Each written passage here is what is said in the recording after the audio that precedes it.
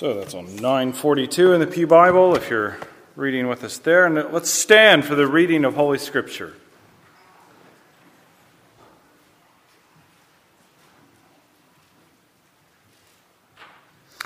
Romans chapter 5, beginning at verse 1. This is God's word. Therefore, since we have been justified by faith, we have peace with God through our Lord Jesus Christ. Through him, we have also obtained access by faith into this grace in which we stand, and we rejoice in hope of the glory of God. More than that, we rejoice in our sufferings, knowing that suffering produces endurance, and endurance produces character, and character produces hope. And hope does not put us to shame, because God's love has been poured into our hearts through the Holy Spirit, who has been given to us. For while we were still weak, at the right time, Christ died for the ungodly. For one will scarcely die for a righteous person, though perhaps for a good person one would dare even to die. But God shows his love for us in that while we were still sinners, Christ died for us. Since, therefore, we have now been justified by his blood, much more shall we be saved by him from the wrath of God. For if, while we were enemies, we were reconciled to God by the death of his Son, much more, now that we are reconciled, shall we be saved by his life. More than that, we also rejoice in God through our Lord Jesus Christ, through whom we have now received reconciliation. Therefore, just as sin came into the world through one man, and death through sin, and so death spread to all men, because all sinned. For sin indeed was in the world before the law was given, but sin is not counted where there is no law. Yet death reigned from Adam to Moses, even over those whose sinning was not like the transgression of Adam, who was a type of the one to come. But the free gift is not like the trespass. For if many died through one man's trespass, much more have the grace of God and the free gift by the grace of that one man, Jesus Christ, abounded for many. And the free gift is not like the result of that one man's sin. For the judgment following one trespass brought condemnation, but the free gift following many trespasses brought justification.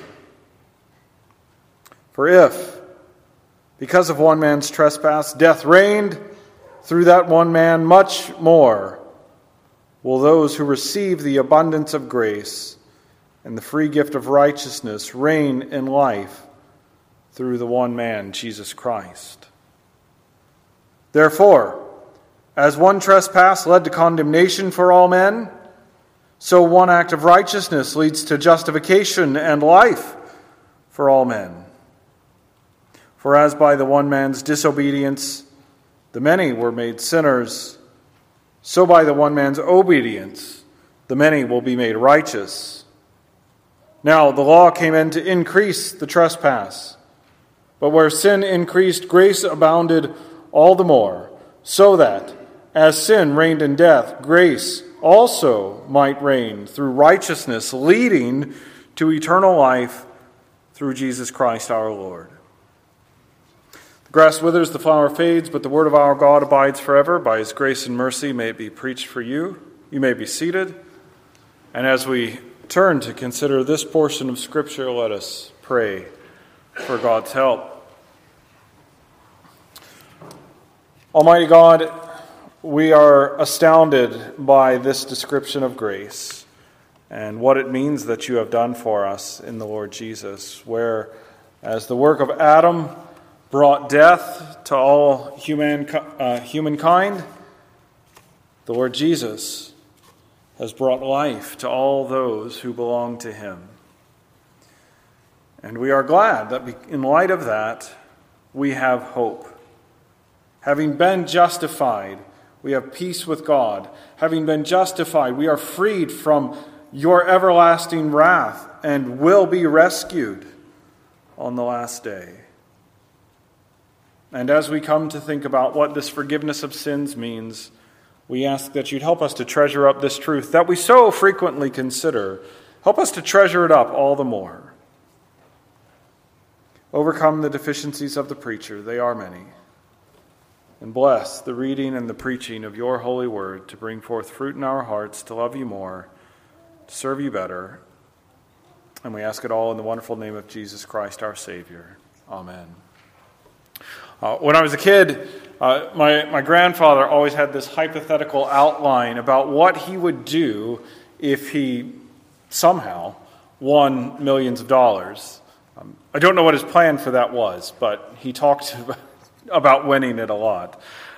He intended to pay off his own debts and the debts and expenses of all his children, too. That was his hope, his ideal, what the outcome would be if he won all this money. And his plan highlights why so many of us with loving family members would be excited if one of our family members came into newfound wealth. We know that not only they, but also we will have the opportunity to reap rewards from it. And when we're tied directly to someone possessing abundant resources, it seems to spill over onto us. And that depends on their generosity and loving provision. And that seems especially pertinent when we are behind on our debts, right? It's hard enough to be right on the money if you live paycheck to paycheck. Even more, it strains us when we know that we're coming from behind to make up ground to satisfy what we owe. It's better to satisfy all that you owe and have extra in an ideal world. And the problem that encompasses every human person is that we owe a debt to God that we can never satisfy on our own. That insurmountable debt is on account of our sin. God's justice means that sinners ought to be everlastingly condemned. And our problem is that separation from God in that cursed condemnation is the opposite of all that would satisfy us in what we were made for, in what we were made to enjoy. It runs contrary, that condemnation runs contrary to how God designed us to have our end in enjoying Him. And when we realize the debt and its penalty that we have accrued before the Lord, when we recognize its significance, we realize our greatest need, the forgiveness of sins. We need our debt erased, paid, taken care of. We need relief from that debt that we cannot pay, nor could we ever hope to pay it. As we work through the Apostles' Creed, we've seen that this Trinitarian document summarizes the whole Bible. The Scripture recounts the story of the triune God saving His people in Jesus Christ. And the Old Testament and New Testament are equally about that same reality. In our final section of the Creed here, we're considering the Holy Spirit and the works most closely associated with Him. And now we come to the line that we believe in the forgiveness of sins. Now, it might feel like a curveball that the affirmation of the forgiveness of sins falls here in this section that we're saying recounts the works most closely associated with the Holy Spirit. Normally, we're focused directly on Christ and his death as the ground for the forgiveness of sins, and that is true. Certainly, Jesus Christ and his work is the ground of our reconciliation with God and our forgiveness. And yet, we will see that there is a way to appreciate the role of the Spirit in making us receive the forgiveness of sins. And if that's not yet clear to you, well, then wait till the end. So our main point is that the forgiveness of sin settles our debt to God.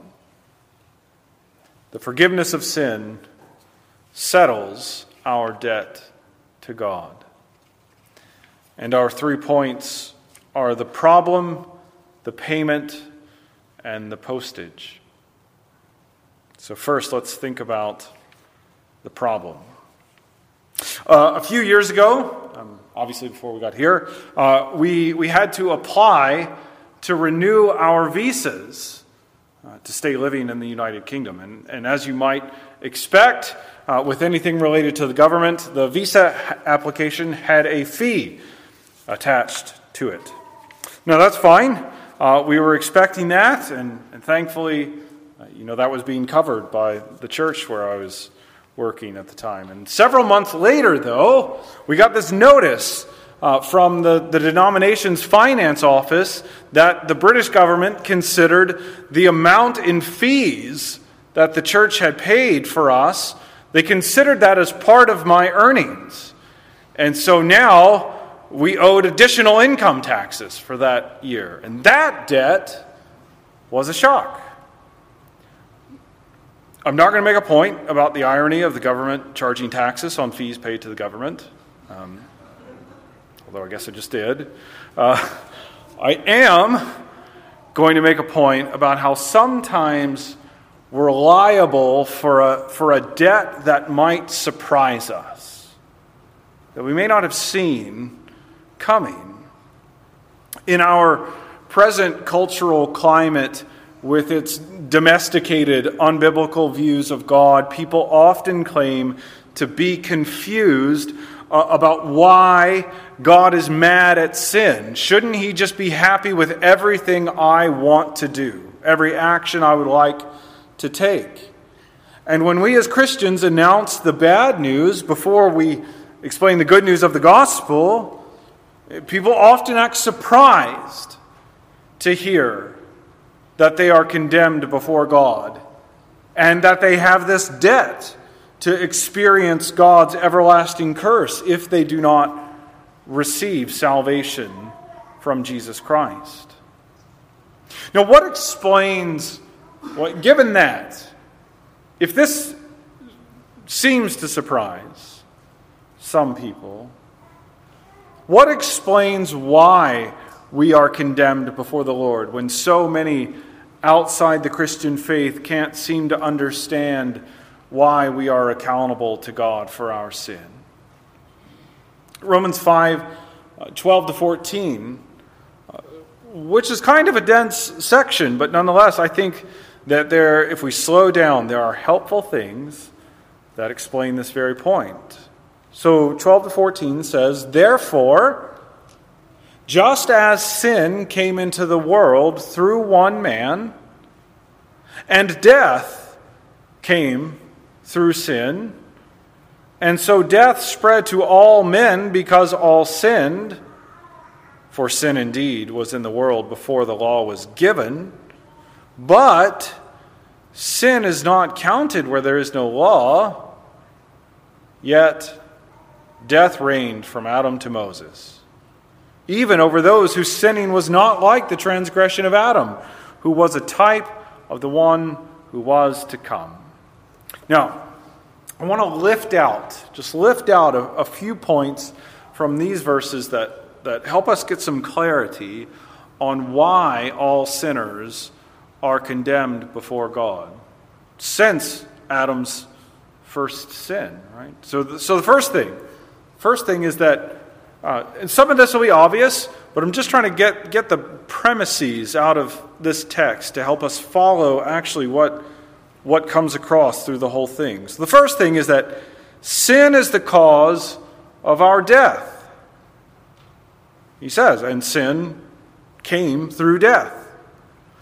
So to put it another way, death is the physical and the spiritual debt that we accrue because of sin.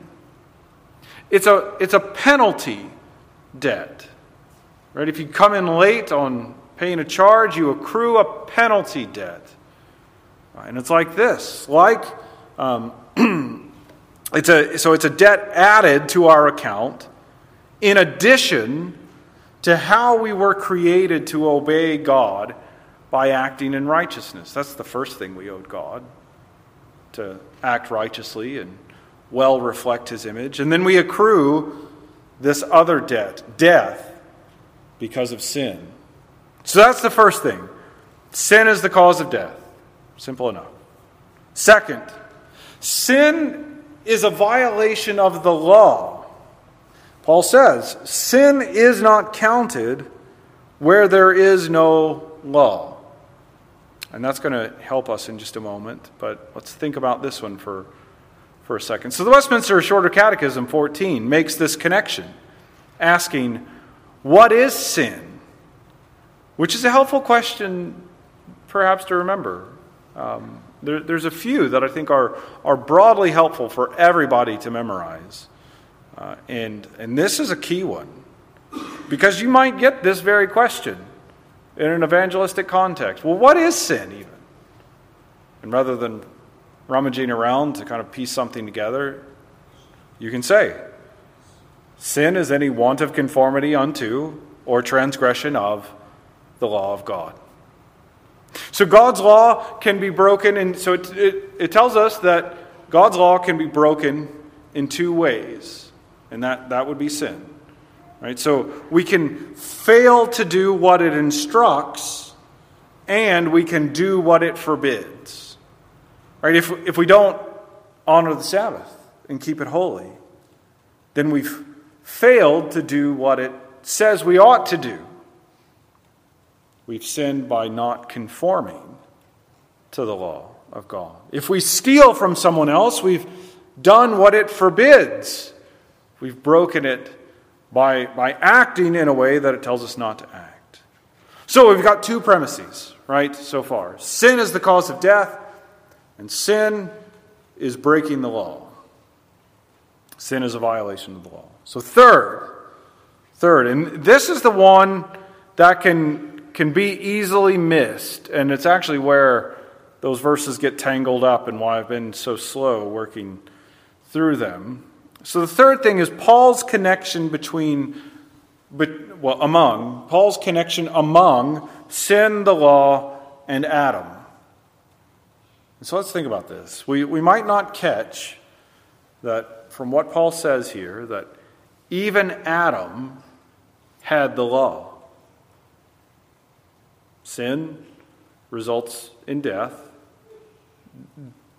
Sin is a violation of the law. And so, well, what did Adam have to do to sin? Break the law. Our death is a result of sin. Sin isn't counted unless there is a law, but death has been in the world since Adam. And the implicit premise is that Adam had the law and broke it, bringing death upon us all since he sinned as our representative. Now, how does that help us with our opening problem? Right? This unexpected liability to a debt. Well, like we were liable to pay more taxes but weren't aware of it until we were told, people may claim unawareness of their liability on account of their sin. But God's law has been with us since creation. And Adam's sin rendered us all sinners as he represented us. And so the problem is that we are condemned by our liability to the law's curse as sinners. And that brings us to our second point, the payment. The payment. So we've seen that sin creates a debt, namely a debt of penalty where now we're liable to everlasting punishment. And furthermore, that debt is because we are lawbreakers before God. And those 2 points raise the question about how we can be forgiven of our sin. How? Romans 5, 6-8 says, "For while we were still weak, at the right time Christ died for the ungodly. For one will scarcely die for a righteous person, though perhaps for a good person one would dare even to die. But God shows his love for us in that while we were still sinners, Christ died for us." Now we speak often about the fact that Christ died to forgive our sins. So we're frequently mentioning that Christ died for the forgiveness of sin. And now I want to try to think more about how. What does it mean more in depth that Christ died for the forgiveness of our sin? How is it that his death satisfied our debt, so forgiving our sin? Now the gist is that in eternity, he took on the responsibility for our sin, for all the sin of the elect, committing to pay for it by dying on our behalf, dying in the place of all those given to him by the Father. Now, let's try to illustrate. I know that that's kind of dense, and so I want to try to illustrate that by pulling more on this debt metaphor. Right? If we open starting about a family member coming into an abundance of riches, right, and what that might mean for us. And so if you're under that crushing amount of debt, perhaps your newly rich family member offers to cover that debt for you. Now, there are 2 ways that can play out in terms of the execution of covering that debt. Now, maybe, on the one hand, that payment still comes due to you each month. And your family member simply writes a check each time that the bill must be paid and sends that check in your stead. That's one way. And that's the way I think we assume forgiveness works. I'm still on the hook before God, but Christ sends forgiveness my way as I need it. And it's kind of like waiting to the last second to see if it actually gets deposited. Now, the alternative, though, would be that you and your newly wealthy family member could go into the bank and you can change your debt into his name. In this case, you're no longer on the hook for it at all. Rather, someone else has made themselves liable for the whole payment, and you are no longer connected to it at all. It's done away with. It's not in your account in the slightest. And that is what Christ has done for you, believer. As the mediator appointed in eternity to redeem us, he took responsibility to pay for the sins of all his elect. The wrongdoings of every believer, Old or New Testament, we might add, were credited to Christ as our mediator in eternity, as he was appointed to represent us. And so the payment is that Christ satisfied our debts by taking them as his own and giving us the privileges of all that he earned in his obedience as the mediator for his people. And that brings us to our final point, the postage. The postage.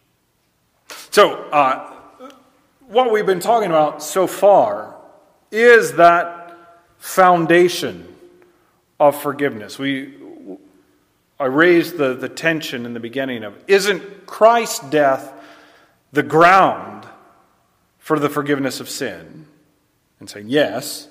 So then why is this connected to the Holy Spirit? And so we've been talking about the ground so far. And we saw why we need forgiveness. And we saw how Christ satisfied the debt to forgive us. And we still need to see how everything we've considered brings us back to think about the work of the Holy Spirit. And the connection is that although Christ accomplished the forgiveness of our sin, the Spirit applies that work to us so that we receive the forgiveness of sin. And that's why, even though Christ has taken on that debt for his people given to him from eternity, why we're not justified and forgiven until we come to faith in time. That's the bridge between those 2 points as well. So let's think about when you go to the mailbox and you find a really special letter from a dear friend. Who gave that letter to you? Now, the answer to that might be more complicated than it first seems to think who gave the letter to you. Because on the one hand, your friend composed the letter for you and sent it to you.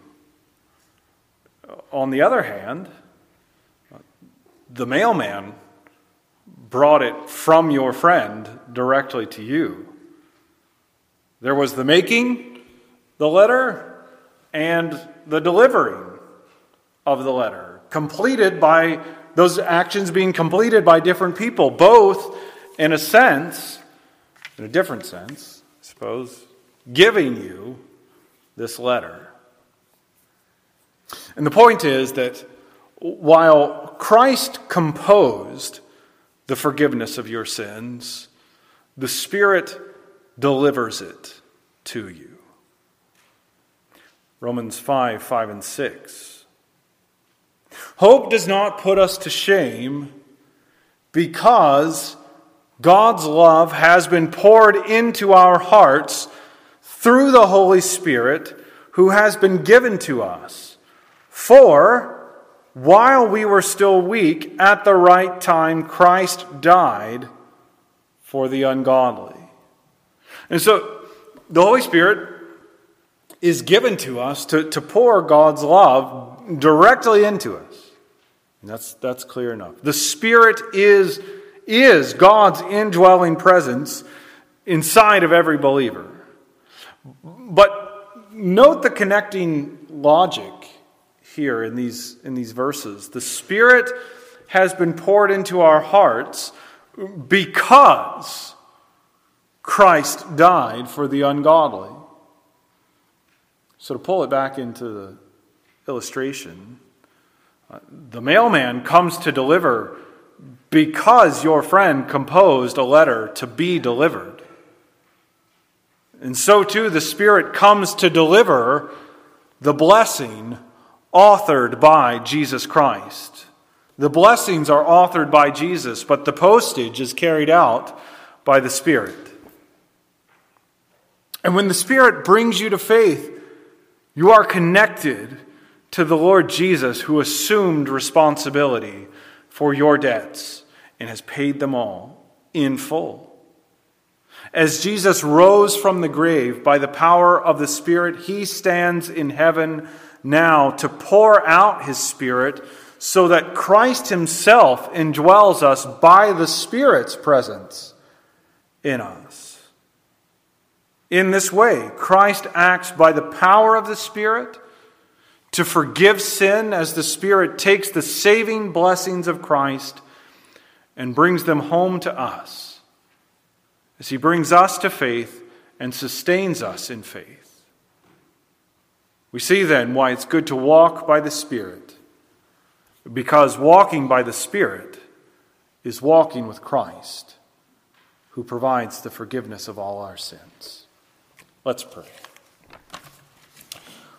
Father God, we speak often about this truth of the forgiveness of sin, and yet that would have been the case for God's people from the beginning. And all the same, your people found it necessary to include in this most basic statement of our faith that we believe in the forgiveness of sin, because we can never explore this truth too deeply or too much. We always need reminders of it, and we need it secured, anchored in this so fundamental affirmation of our faith, our creed, because we so easily forget it. We lose track of it. We forget what it's about. And so we pray, as we've thought about the nuts and bolts of what forgiveness means, why we need forgiveness, how it was composed, and how it comes to us. Help us to treasure up this reality all the more, to find freedom in it and find renewed assurance of your love for us, as that love has been poured into our hearts through the Spirit's indwelling presence. And we pray that we live in light of that as we go into the week before us. We ask it all for the sake of the Lord Jesus. Amen.